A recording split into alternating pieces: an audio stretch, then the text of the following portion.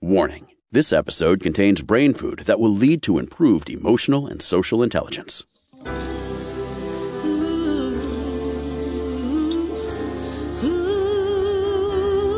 Give us 1 hour and we'll help you change the way you think about happiness. Harvesting Happiness with Lisa Cypers Kamen is fresh, optimistic, and purpose-driven media that promotes well-being from the inside out. Each week, Lisa spotlights diverse trendsetters and change agents who are the greatest contemporary thinkers and doers, devoting their lives to creating a better world in which to live. Your host, Lisa Cypers Kamen, is a widely recognized applied positive psychology expert, author, documentary filmmaker, and lecturer specializing in optimal lifestyle management. Let's get to it. Here's Lisa. Good morning, good afternoon, and good evening wherever you are. Thanks for joining us on today's show, where we will be talking about more than words, interpersonal communication, and well-being. My first guest is Professor Corey Floyd, who is a professor of communication and a professor of psychology at the University of Arizona. Corey's research focuses on the communication of affection in close relationships and how it helps individuals manage their mental, physical, and relational health. Welcome, Corey. Thanks for joining me on the show today. I really appreciate you having me. Well, I if anybody could see, I'm doing like a big virtual hug of air to Corey because I so appreciate him and the subject we're going to talk about, because connection and affection is where it's at for our health in so many ways. Huh, Corey? I will take that virtual hug. Yes. Yeah, you are absolutely right. And it's especially true these days when so many of us are feeling that residual sense of isolation coming out of this pandemic. Yeah. And as we watch images, those of us who are paying attention to the news and we see what is going on in other parts of the world, right now we're looking at news of Ukraine. We still have ongoing news of Afghanistan. We have this, I don't know, for me, I have this deep empathy for these people that I don't even know, and yet they feel they're part of the tribe, you know? It feels like they're family, yeah. I think that's just this sense of empathy that we have when we see other people suffering and recognize that that could be us and that we could be the ones in need of that empathy and reaching out for support. And so it really does, strangely enough, bring people closer together. And that taps into this fundamental need to belong, to be a part of something that is bigger than ourselves. That's right. That's right. And, you know, it's not a coincidence that we call it a need to belong instead of something like a preference. Many people would put that need for connection and that need for relationships alongside many other quite fundamental human needs, such as our need for sleep or our need for food. And one of the reasons that's true is that when that need is unmet, we suffer, and we suffer in a number of different ways. You know, I'm thinking back to these experiments that were performed. I think they were Harry Harlow's experiments with the monkeys that were deprived of their mother's touch. You know, if it was touch or food, they always gravitated towards the touch. That's right. And except in those moments when they needed to eat, because that's still a fundamental need. Yes. But as soon as that need was satisfied, they thrived when they were in the presence of that affection, that cuddling and touch. And that was one of the first experiments that really helped us understand how fundamental a need that is. And even in children who don't receive that level of touch or cuddling that they need as infants, we see a failure to thrive. Let's talk a little bit about that, because as humans, each of us have different needs or desires in terms of physical touch and affection. And I'm not talking about sexuality, just like touching. You know, that some of us prefer to have our hands on our loved ones or be touched by them, and some of us are more adverse to that. Talk a little bit about the importance of touch in terms of emotion regulation, because I think we often don't think about them as being related, but they are. One of the things that touch does for us, among many, is it calms us. It calms our nervous systems, in particular when they're aroused, such as they might be when we're feeling stress. And so we've found in our own research, and many others have found the same, that particularly when people are in a state of distress, something like a hug or holding hands or just being proximal with someone else is one of the most effective ways to regulate that arousal that comes with stress and bring a person back to their normal level, what we call their homeostasis. Other things can do that as well, but touch is particularly powerful in its ability to calm us when we're distressed. I read an article many years ago that I have used in my practice since then, and I don't even know if it was a factual article, but it stuck. And that is that 7-second hug, because it gives that sort of letdown response in the body where you kind of, you exhale. And 7 seconds is a long time, especially if it's somebody you don't know very well. That is a long time to hug. Most hugs last between a second and a half. So 7 seconds can feel like an eternity. And for many people, as you mentioned before, that would be something that could actually be stress inducing. Yes. If someone is not particularly amenable to touch, or if that's a way of interacting that's not comfortable for them, then that level of touch can actually be something that elevates their stress. I often say that we don't all need the same amount of affection in our lives any more than we all need the same amount of sleep. But nobody needs none. Mm-hmm. So it is partly a matter of knowing where our comfort zone is, where our sweet spot is, if you will, with the person that we are interacting with. And when we can reach that, whether it's 7 seconds or whether it's 3 seconds, it really does have that letdown effect. And it is almost as if the stress is literally melting away from our body. Many people describe it in that way. You see it, I think, like when animals curl up, like when a dog or a cat try to find that spot, and they get into that happy, sweet spot, and they could be sort of nestled next to you, and then they have that shuttered letdown. Yeah, that's right. That's right. And, over time, that's a very adaptive response to be able to self-regulate and self-soothe in that way. It does require a certain level of self-awareness. As we talked about before, not everybody is going to want the same level of connection or the same amount of touch in their life. So it's important to know what is optimal for you and what is optimal for the people who are close to you. But once you do know that, then to have that ability to self-soothe is really quite adaptive and functional in the long run. I sometimes say that one of the greatest things about affection in terms of its relationship with well-being is that it doesn't benefit us just when we receive it. It also benefits us when we are the giver of the affection, when we instigate it. So I very often will tell people that when they are feeling distressed or when they're feeling dysregulated, the good news is that you can be proactive. You don't have to wait to receive a hug or somebody else reaching out to hold hands with you. You can be the instigator of that behavior. And our research has actually found that we benefit in terms of our health even a little bit more with the affection that we give than with the affection that we receive.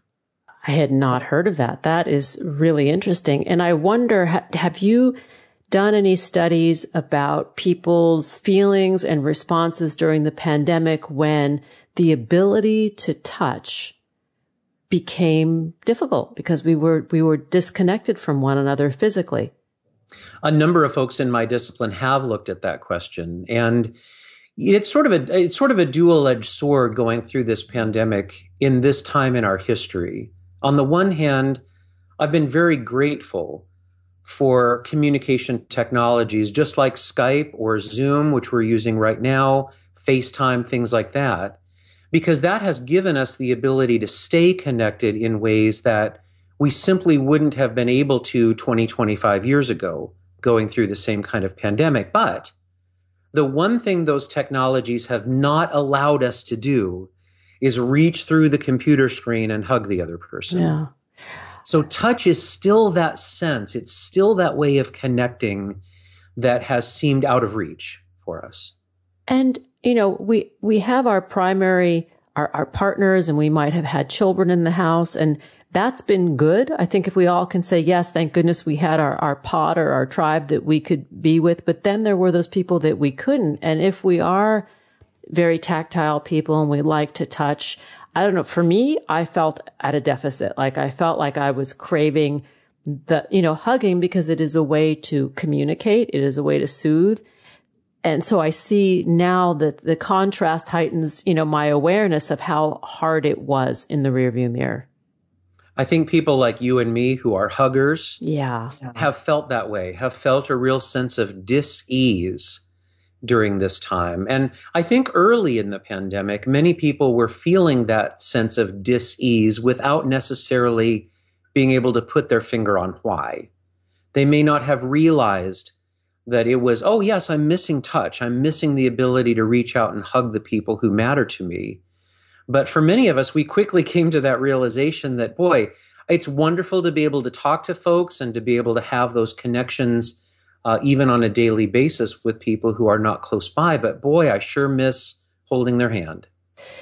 I was describing an experience to somebody about 3 or 4 months ago.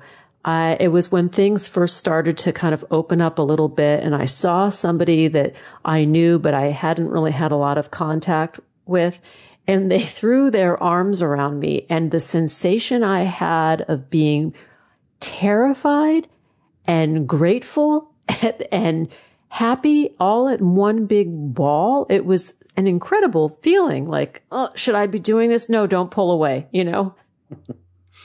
Yeah, it can be a little bit overwhelming when the kinds of behavior patterns that we're used to enacting with the people that we know, now we have to renegotiate them. Now, as we approach each other, we might say, are we hugging? Are we shaking hands? What's the rule here?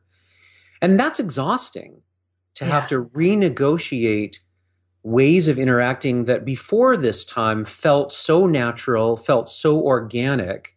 Prior to the pandemic, you probably wouldn't even have been a question whether you would have hugged your friend or not. And now you're feeling really conflicting emotions about it. I think so many of us are sitting in that space right now of sort of limbo with respect to as we reemerge into our social lives. What's that going to look like, and what do we want it to look like? Yeah. It's kind of like, dating behavior, right? Reestablishing dating behavior during the height of the AIDS pandemic. It completely reorganized the way we dated and the way we engaged sexually. And this is kind of similar. It's similar in that way. Sure. It's taken what we had experienced sort of for granted, what was familiar to us or organic for us in our interactions with others. And it's thrown a real wrench into that. To now there's so much uncertainty. And that uncertainty wears on us. That uncertainty produces anxiety about, for example, being in a crowd of people that 3 years ago we wouldn't have thought twice about, but these days we have to. This past Labor Day, I went to a Michael Franti concert. And Michael Franti gets everybody dancing for like 2 hours straight in an outdoor venue. And I look at my partner, I say to him, I think this is a super spreader event, but I don't care. I mean, I really do care. But the fact is, as it was so euphoric and felt so good to be out of the house and dancing, that it sort of overtook my caution. Right. And I know I'm not alone in this. No, you're not. I think what many of us are realizing right now is that we have to make deliberate decisions. We have to make informed decisions about where our comfort level is going to be. Yeah.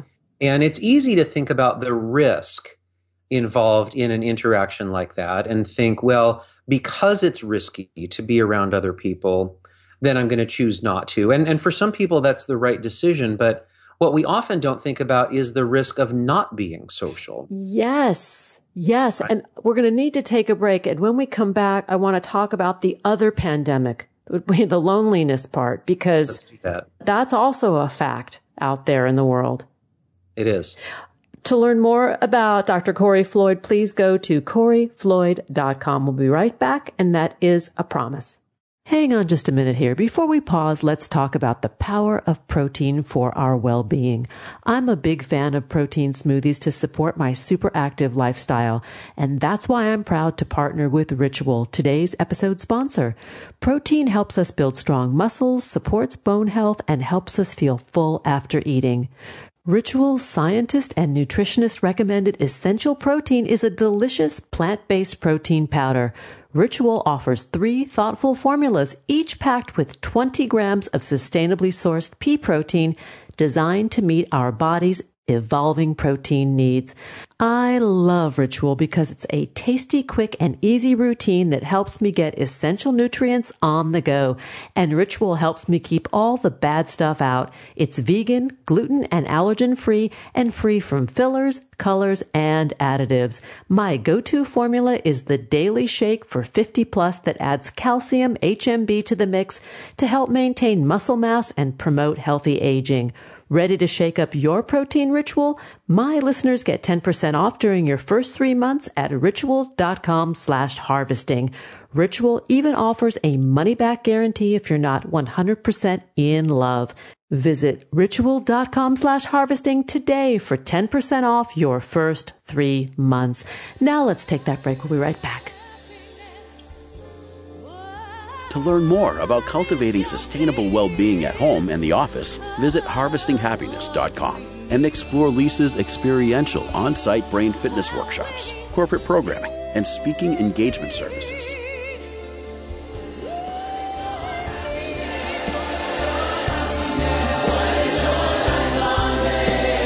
And we're back talking about more than words, interpersonal communication, and well-being with my guest, Professor Corey Floyd. Let's get back to it. So, Corey, let's step into the territory of the other pandemic of loneliness, which I think is global. It really is, and it has been heightened for so many people in the last couple of years. Even people who hadn't really experienced loneliness prior to the pandemic are coming to understand what that feels like now. I think one thing that's true about loneliness is that if you haven't experienced it yourself, at least with any kind of intensity, then it can be an experience that's really easy to dismiss or overlook.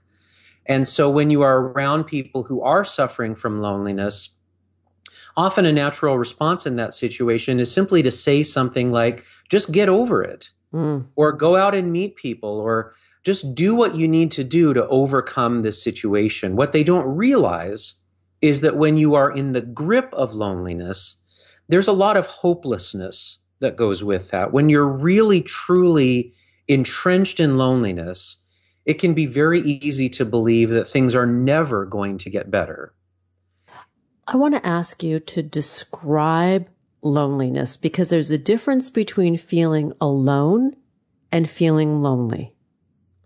Those are actually quite different things, and I'm glad you brought that up. It can be easy to equate those two and think, well, if I'm alone, let's say I've just moved to a new city and I don't know anybody, or I've started a new job, that if I'm alone, I'm going to be lonely. And conversely, if I can just get out and be with people, then I won't have any feelings of loneliness at all. And that's actually a fallacy.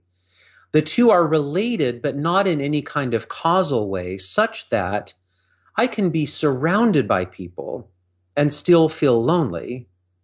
And conversely, I can be alone in solitude and not feel lonely one tiny bit.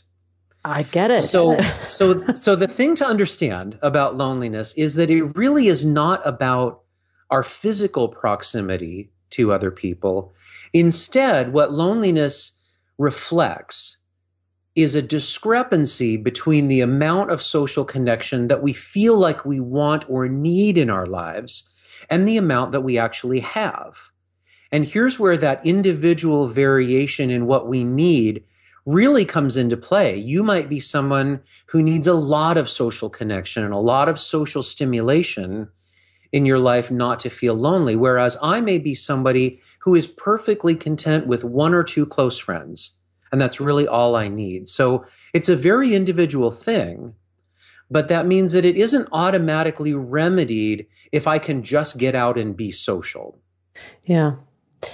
Well, it's interesting in talking with people through the pandemic and doing a lot of interviews, because it was such a fertile time to record interviews. People would talk about being, and I put myself in this category too, the extroverted introvert, somebody who is perfectly happy to work on projects and do my thing and then go out into the world and get out some stimulation and connect with people and then come back and do my thing, and I think that for those types of people, that separation and isolation probably was okay. But those that really thrive on a lot of human contact and social interaction, that loneliness was compounded. It really was. And on the flip side of that, I think many introverts like myself a little bit rejoiced at the idea of some social isolation because it felt like a bit of a break from maybe from the pressure of having to be social. But, that only lasts so long. And at some point, all of us begin to feel that deficit in social interaction. Some may just have reached that point sooner because they need more social stimulation in their lives. I want to talk about the downside of loneliness in terms of how it impacts not only mental health, which is obvious, but how it also impacts physical health and well-being. We often don't think about that. We think about loneliness as something that we feel psychologically or emotionally, and we connect it to experiences like anxiety disorders or depressive symptoms. What we often overlook is that it is actually a physical disorder as well. And so many times it will manifest in things like disordered sleep, where we may have a harder time getting to sleep, or we may have a harder time staying asleep.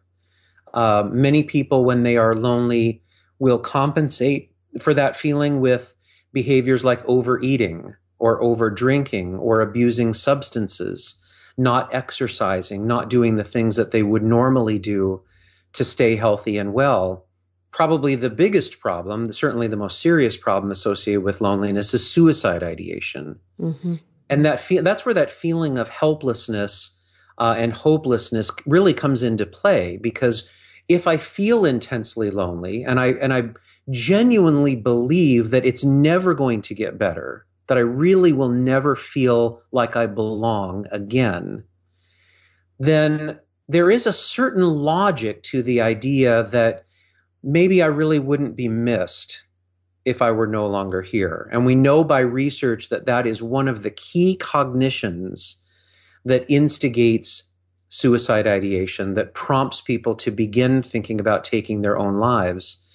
And there's a very strong correlation between loneliness and people who are thinking about or even actually planning or making attempts to end their lives by suicide. So, when you think about it in those terms, it makes it a lot harder to dismiss loneliness as something that doesn't really matter, because in terms of health and well-being, it's enormously significant. And that is very closely tied, I think, when we have the sensation that we are seen, heard, and understood by someone, which requires that we actually make ourselves known to someone else. Yeah, so there's an element of risk, of some vulnerability in order to soothe the sense of loneliness. So it can be a bind. There is. And to complicate it even further, we would logically think that when people feel lonely, they are motivated to get out and be social, that they're motivated to engage in what we call approach behaviors by reestablishing connections with people or making new ones.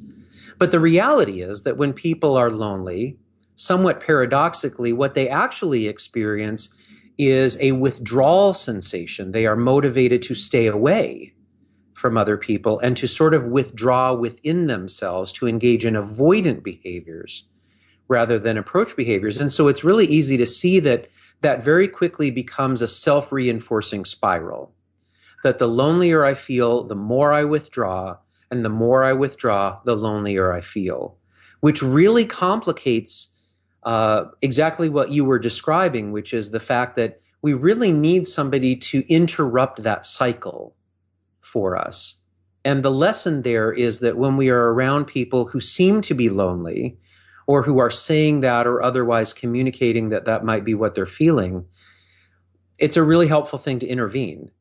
And it may just be an intervention that involves sitting down and visiting with the person, but it's really helpful to do something to try to interrupt that downward spiral.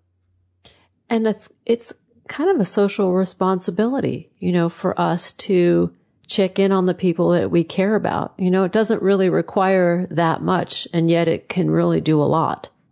So many of us have learned that lesson during the pandemic, that we needed to check in on people, particularly people who were living alone or didn't have many others in their bubble. And it is a really, really good lesson, I think, especially for the folks who are around us, who we can see and talk to, and we can maybe be attuned to the psychological state that they're in. If we start to notice symptoms of loneliness, I just think it's really, really important and responsible of us not to ignore those. I agree. Say, I'm going to take it upon myself to reach out, to check in. Because as you said earlier, sometimes that's all it takes, is realizing that there's somebody else in the world who cares about us.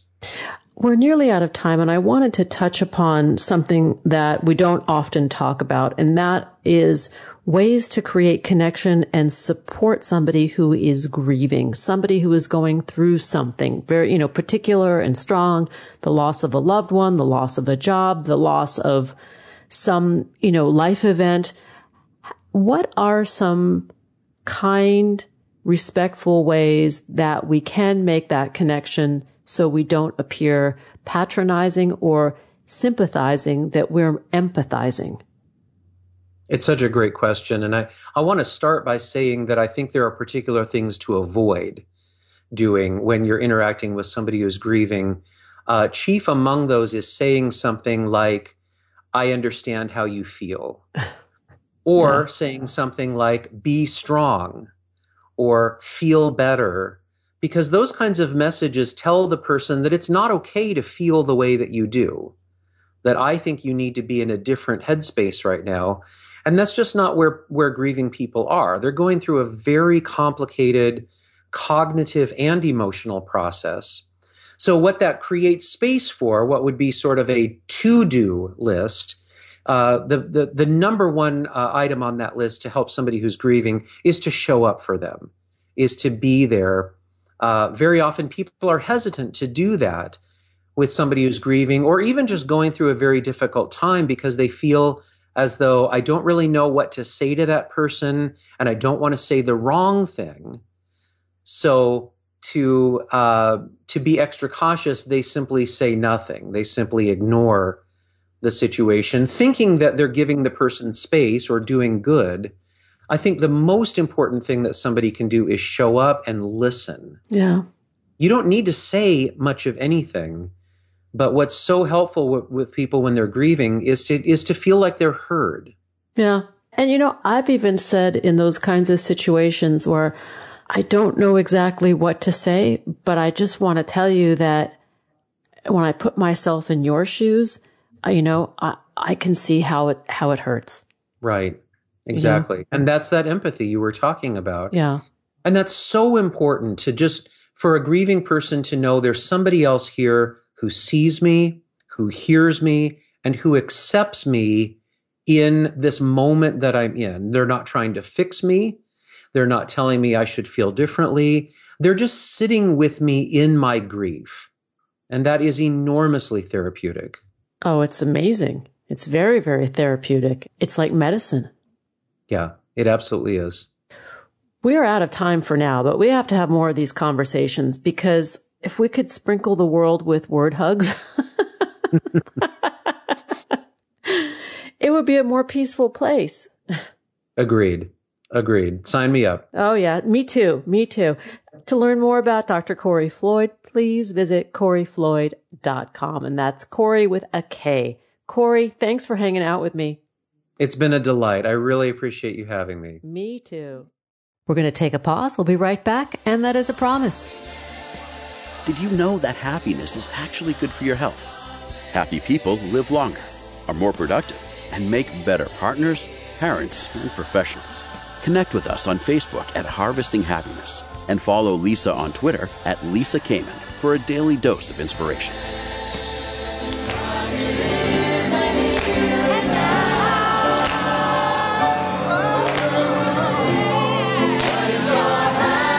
Welcome back.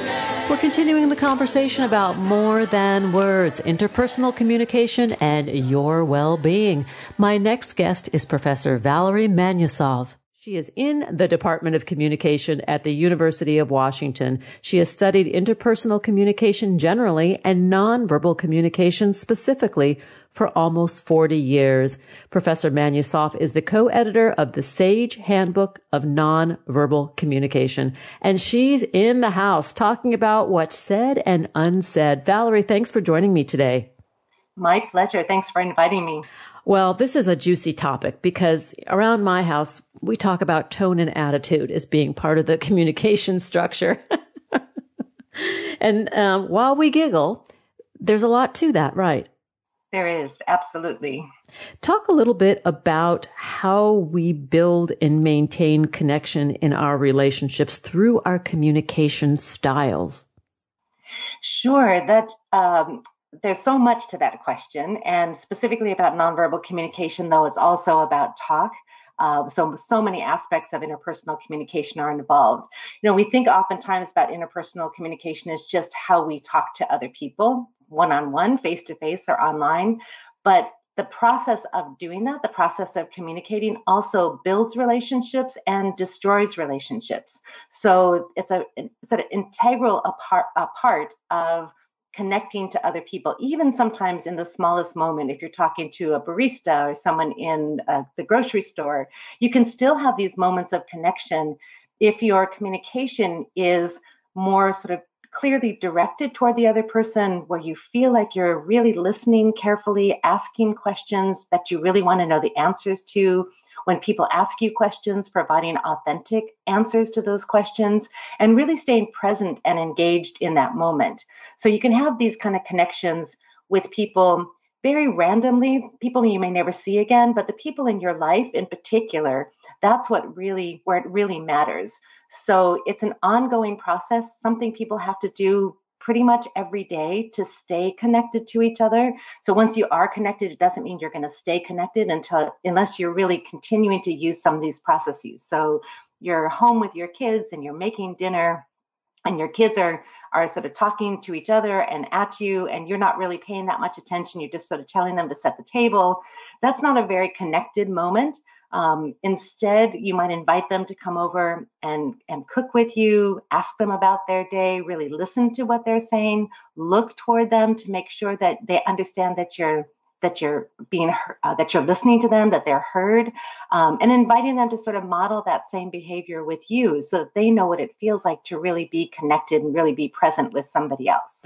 Let's talk a little bit about how that translates to different modalities, right? For the past couple of years, we've been really challenged to maintain these kinds of intimate connections when we're living our lives, on a screen, in many cases.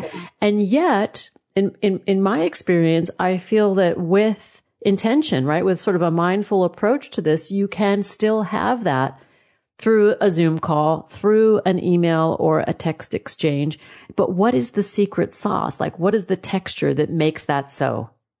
That's a wonderful question. I oftentimes talk about any kind of technological communication as not inherently good or bad, but it absolutely provides affordances for us. And I think during this period of time, sometimes we think about too many Zoom meetings as exhausting, but it's also an opportunity to connect to people that we haven't connected to before. I have a number of first cousins, and we had a first cousins gathering, and we hadn't seen each other or had the chance to see each other for some years, and we wouldn't have actually set that up face to face. So the technology allows us actually to reach out and connect to other people. At the same time, it can also be really tiring. So sort of the secret sauce, I think, is to make sure that you take breaks in between, that you sort of get yourself ready for them. And then when you're in those meetings or in those Skype calls with someone, that you really are looking at them. And actually the technology kind of creates that opportunity because we're clearly closer to each other. We can see each other really well, and making sure that you sort of kind of perform that you are really there for them. Sometimes people forget, certainly students in classes, they might be lounging on their couches while they're in class.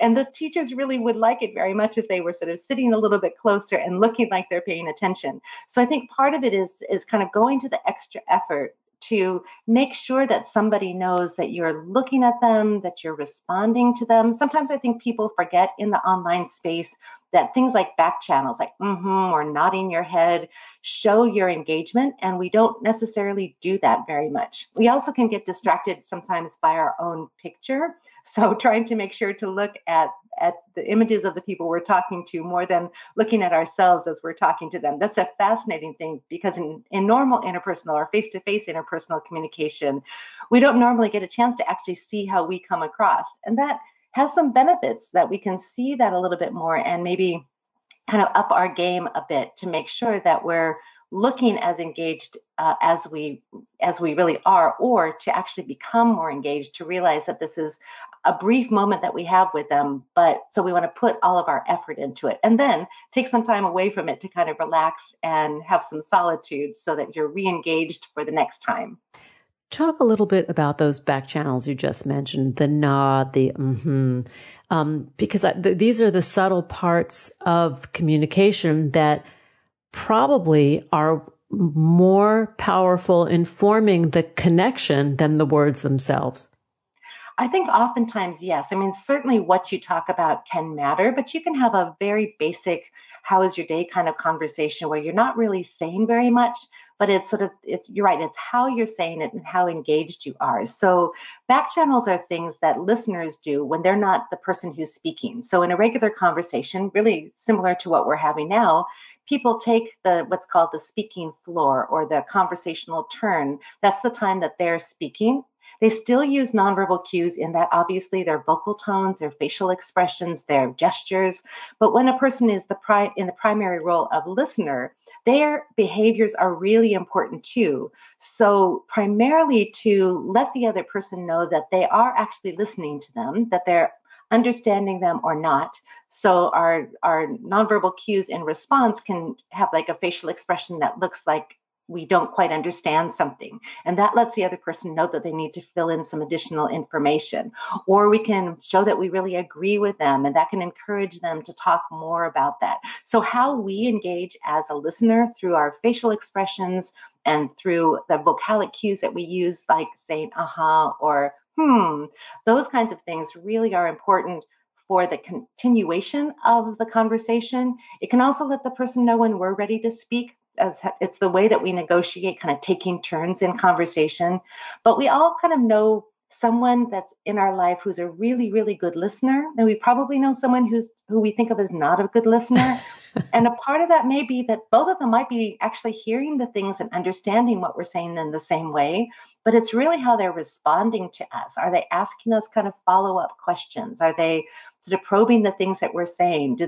Did their responses show that they're understanding what we're saying, even if they're disagreeing with us? Those kinds of things are really, really important for someone to feel like they're being heard.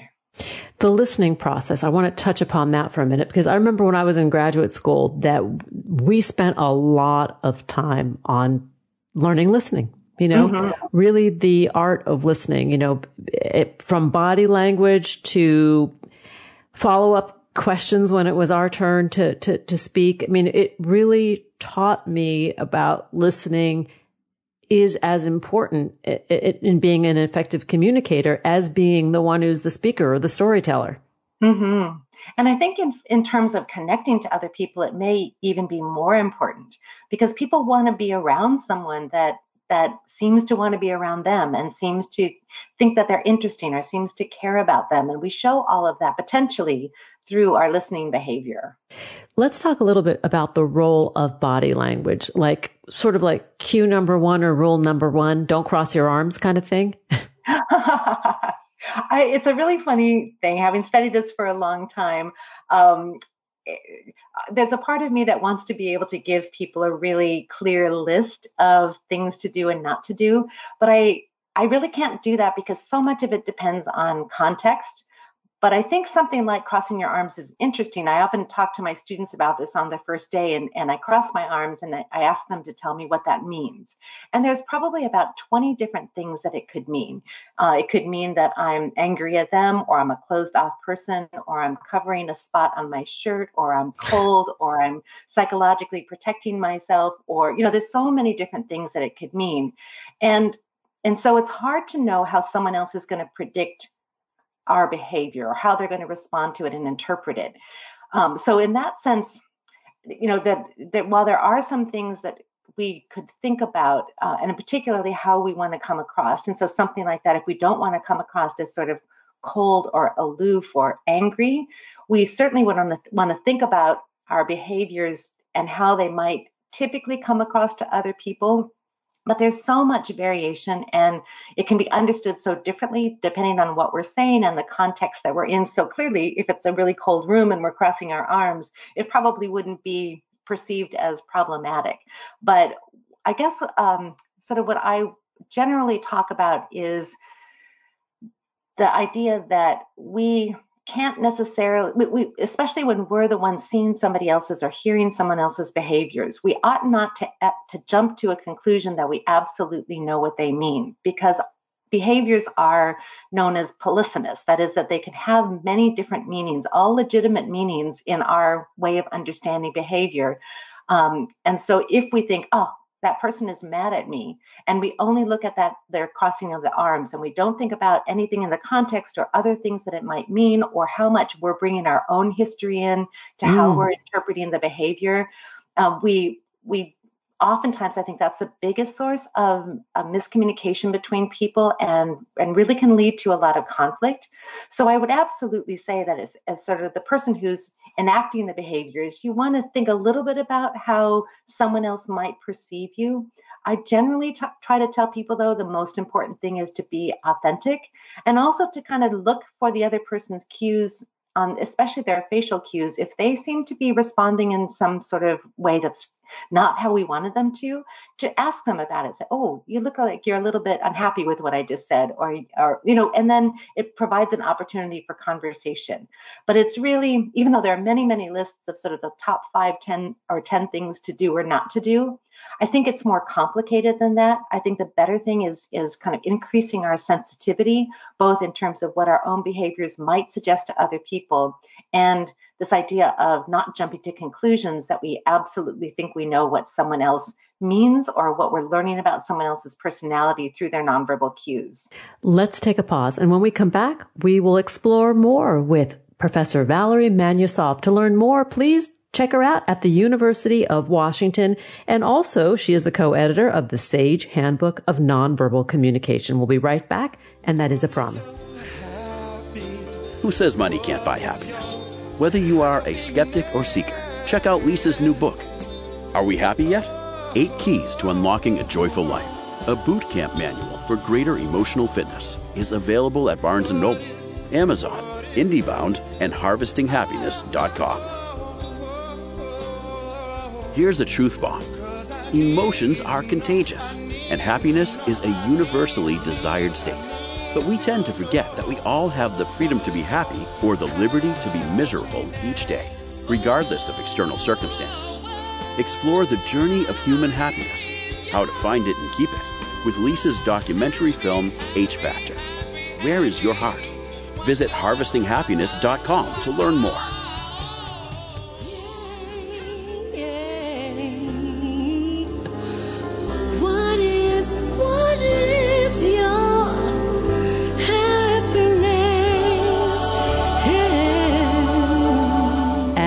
We're back, continuing the conversation with Professor Valerie Manusov. We're talking about more than words, interpersonal communication, and your well-being.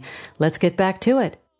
As you were speaking in the prior segment, I wrote down 4 things, and I don't know if they are the right terms in your world, but the idea of asking open-ended questions, the idea of reflecting or paraphrasing or perception checking with the other person to make sure they're getting what we're trying to say. And then this notion of building connection and alliance with the other person, even if we don't necessarily agree with them. Finding like the Venn diagram, finding the way in. Mm-hmm.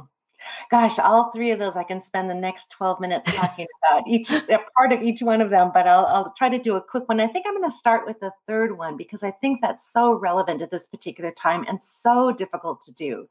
One of the things I often try to encourage my students to do is to remember that we are all human beings. And first and foremost, another person's humanity matters the most.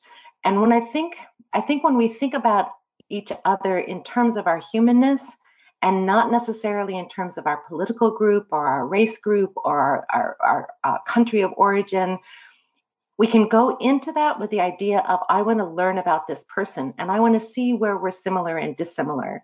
It's a very, very hard thing to do because there's so much that's getting us to see ourselves as inherently different from another group, and then sometimes kind of in polar opposite and even antagonistic to another group, like that group is dangerous to us. And most people are not. Certainly some people are, but most people are not. And so the idea of kind of going into our conversations, trying as best as we can to sort of be vulnerable and open with that other person and show who we are with the hope that they'll also show who they are. And one way to do that certainly has to do with the kinds of questions that we ask. And open-ended questions, and especially those that are not leading, can be really, really important. And they sort of say, I'm curious about you. I want to know your perspective. And so, when you ask a very open question that really says, tell me more about kind of what you're feeling at the moment, or why is this a hard time for you? That sort of thing, and especially said in a kind of empathic way, really can make a big difference. In terms of sort of paraphrasing, I know that that's something that's part of something called active empathic listening. And I also know it's something that psychologists get trained in quite a lot too. And I know a couple of people who are really, really good at that. And for me, it also makes me feel very heard. I have a graduate student named Devin, and whenever I say something, she'll come back and say, what I hear you saying is this. And I really enjoy it because I feel like, wow, she really listened to me and kind of put it in her own understanding. But sometimes paraphrasing can feel a little bit awkward and inauthentic. And so I think people have to be really careful. But I absolutely feel like if you pick up on what someone else says in some kind of way, so say that they've just told you about something, you say, gosh, that experience that you had in your childhood really sounds like it was tough on you. I can imagine how that must be, but can you tell me more about it? That I think it acknowledges that what they've been saying, but it also doesn't kind of go into too much detail in terms of paraphrasing that a person says, why are you just telling me back what I just told you? So paraphrasing can work really well, but it is such a skill. It's not something I'm necessarily even very good at. Some people are, but I think the concept behind it is that you listened well enough that you understood what they've said and you're able to mirror that in some way in how you respond to the other person. So all of those things really do work potentially to form connection rather than to exacerbate difference between people. And that's, I think, such an important goal at any moment, but particularly at this moment for us.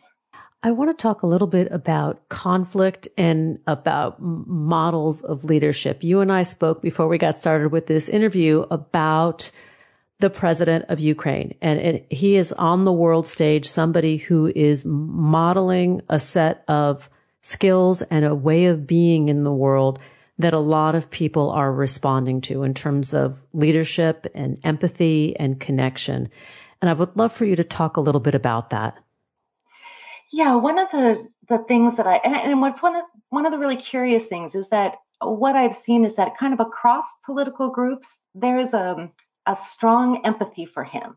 So even there isn't the kind of polarization that we're supposed to like one person or another person based on sort of who the spokespeople are in our group. Zelensky is really getting not universal, but really, really strong amounts of regard and praise for how he has been navigating this whole time. And part of what he's doing is he's showing up. I think it was really important that he made the choice not to leave Ukraine, that he is in the streets, that he's talking to people, and he does it in this what appears to be a very genuine way, that I'm here for you. This country, you mean a lot to me. And it's real, it's heartfelt, it's who he is and why he's in that position. And that model of a leader is a really wonderful one. It has the potential to change the way in which we think about what good leadership is, what it means to be strong. So strong doesn't have to mean bullying and sort of, puffing out your chest. It can also mean showing up and caring and encouraging people to be their best. And I think that's a lot of what Zelensky has been doing during this time. I think he's been fascinating to watch because he is not somebody who is minimizing the risks or the threats or the possibilities or the inevitabilities that are coming his way. He keeps it real. And for me, as the listener and the viewer, I think, well, that's quite remarkable because it's not how leaders usually show up. I agree with that. And I also think it's a great model for parenting. So it's easy for us to want to hide stuff from our young kids in particular, because the world can be a hard place. At some point, the kids are going to find out about that, and they're not necessarily going to have the tools. They won't have sort of scaffolded their skills to get to the point where they can do that.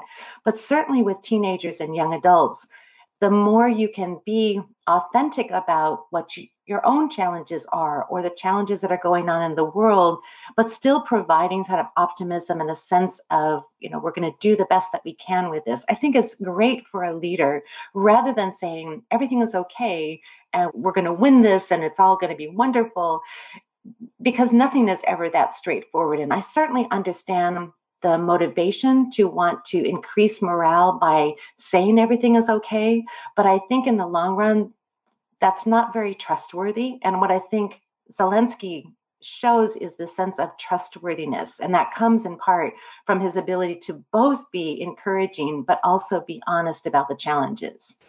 And, going back to talking about communication style, I think one of the things, as you were speaking, I wrote down the word infantilization. I think that that is a communication style of leadership at times, and that's a mistake. And in this case, that's not how this person is approaching his leadership style. Right, absolutely. And who wants to be treated that way anyway? Yeah.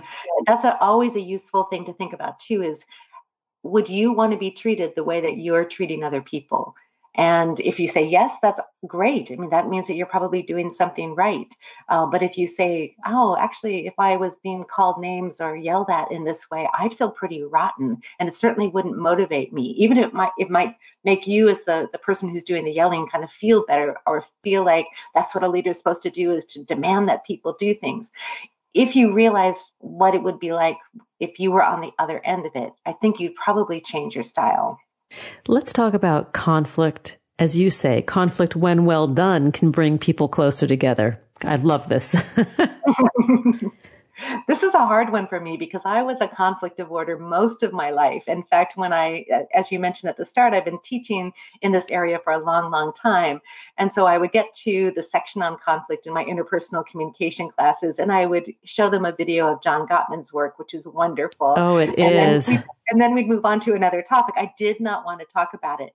But in my older years, I've learned actually to not be afraid of conflict. I think I used to be afraid of what I would find out if I allowed someone to tell me what they really thought. And now I have a more solid footing in my own self and my life that I can hear that. And the wonderful thing is that usually what you hear is less negative than what you think you're going to hear. And so I wish that I had engaged in conflict or talked to people around things that were conflictual, because both I probably could have taken it. It probably wouldn't have been as bad. And relationships would have been able to be maintained, because if you don't deal with conflict, relationships tend to fade away. But if we think about conflicts, there's a great work by John Wellwood, a book where he talks about the razor's edge. And the razor's edge is sort of pushing yourself to the limit. And conflict allows you to do that, sort of the limit of where you are. And it allows you to grow beyond that limit, both as an individual and in a relationship. again, if you're kind of approaching conflict as let's talk about what's going on for us, no blaming, no shaming, but really just sort of expressing what the concerns are with the idea of trying to work through it and make it better, or even sometimes to say that these things are really tough on me that you do. The other person that needs to hear that sometimes, because otherwise that thing is going to continue to bother you, or you're just going to need to find a way to let go of it. But usually it's best if people can work together on it. But it's a really important thing to learn how to do it. So starting with less important things and finding out what counts as good, and even giving each other feedback on how well they handled the conflict can help. But most of us, because there's so many emotions that are often involved in conflict, the worst of us comes out. And we're really looking for someone else to blame. And in that sense, we lose that person's humanity and forget that they're another human being who's doing their best. So if we approach them in terms of conflict, like, I just need to express that this is going on for me. And hopefully they can kind of hear that and talk a little bit about maybe why it's happening, what they might be able to do, what they can do together. I think that helps. But conflict is a tough one. But absolutely, the more you practice it and the more you get feedback on it, the more you listen to yourself, the better you can be. And in getting better, you get the benefits of what you learn about yourself and the relationship and another person through dealing effectively with conflict. And then you ultimately get the gifts of greater connection. I mean, that being the reward, not even the goal. It's the byproduct of the process.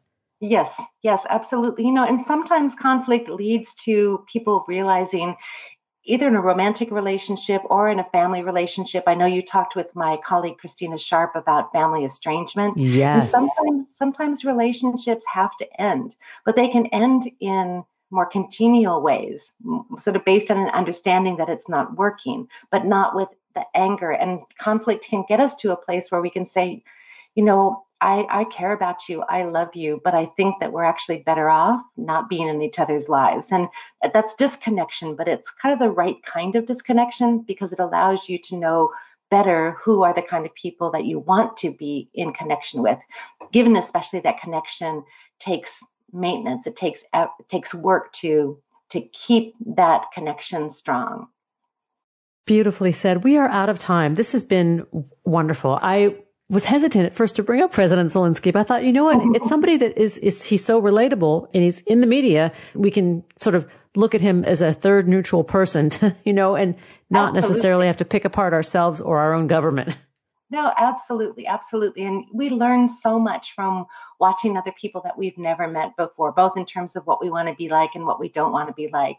And at this moment, I think he's really offering so many of us a lot of hope and a wonderful model of how to be an authentic, connected communicator. I agree. Thank you so much, Professor Manusov. To learn more about Professor Valerie Manusov, please visit the University of Washington's website and check her and her work out. Thank you, Valerie.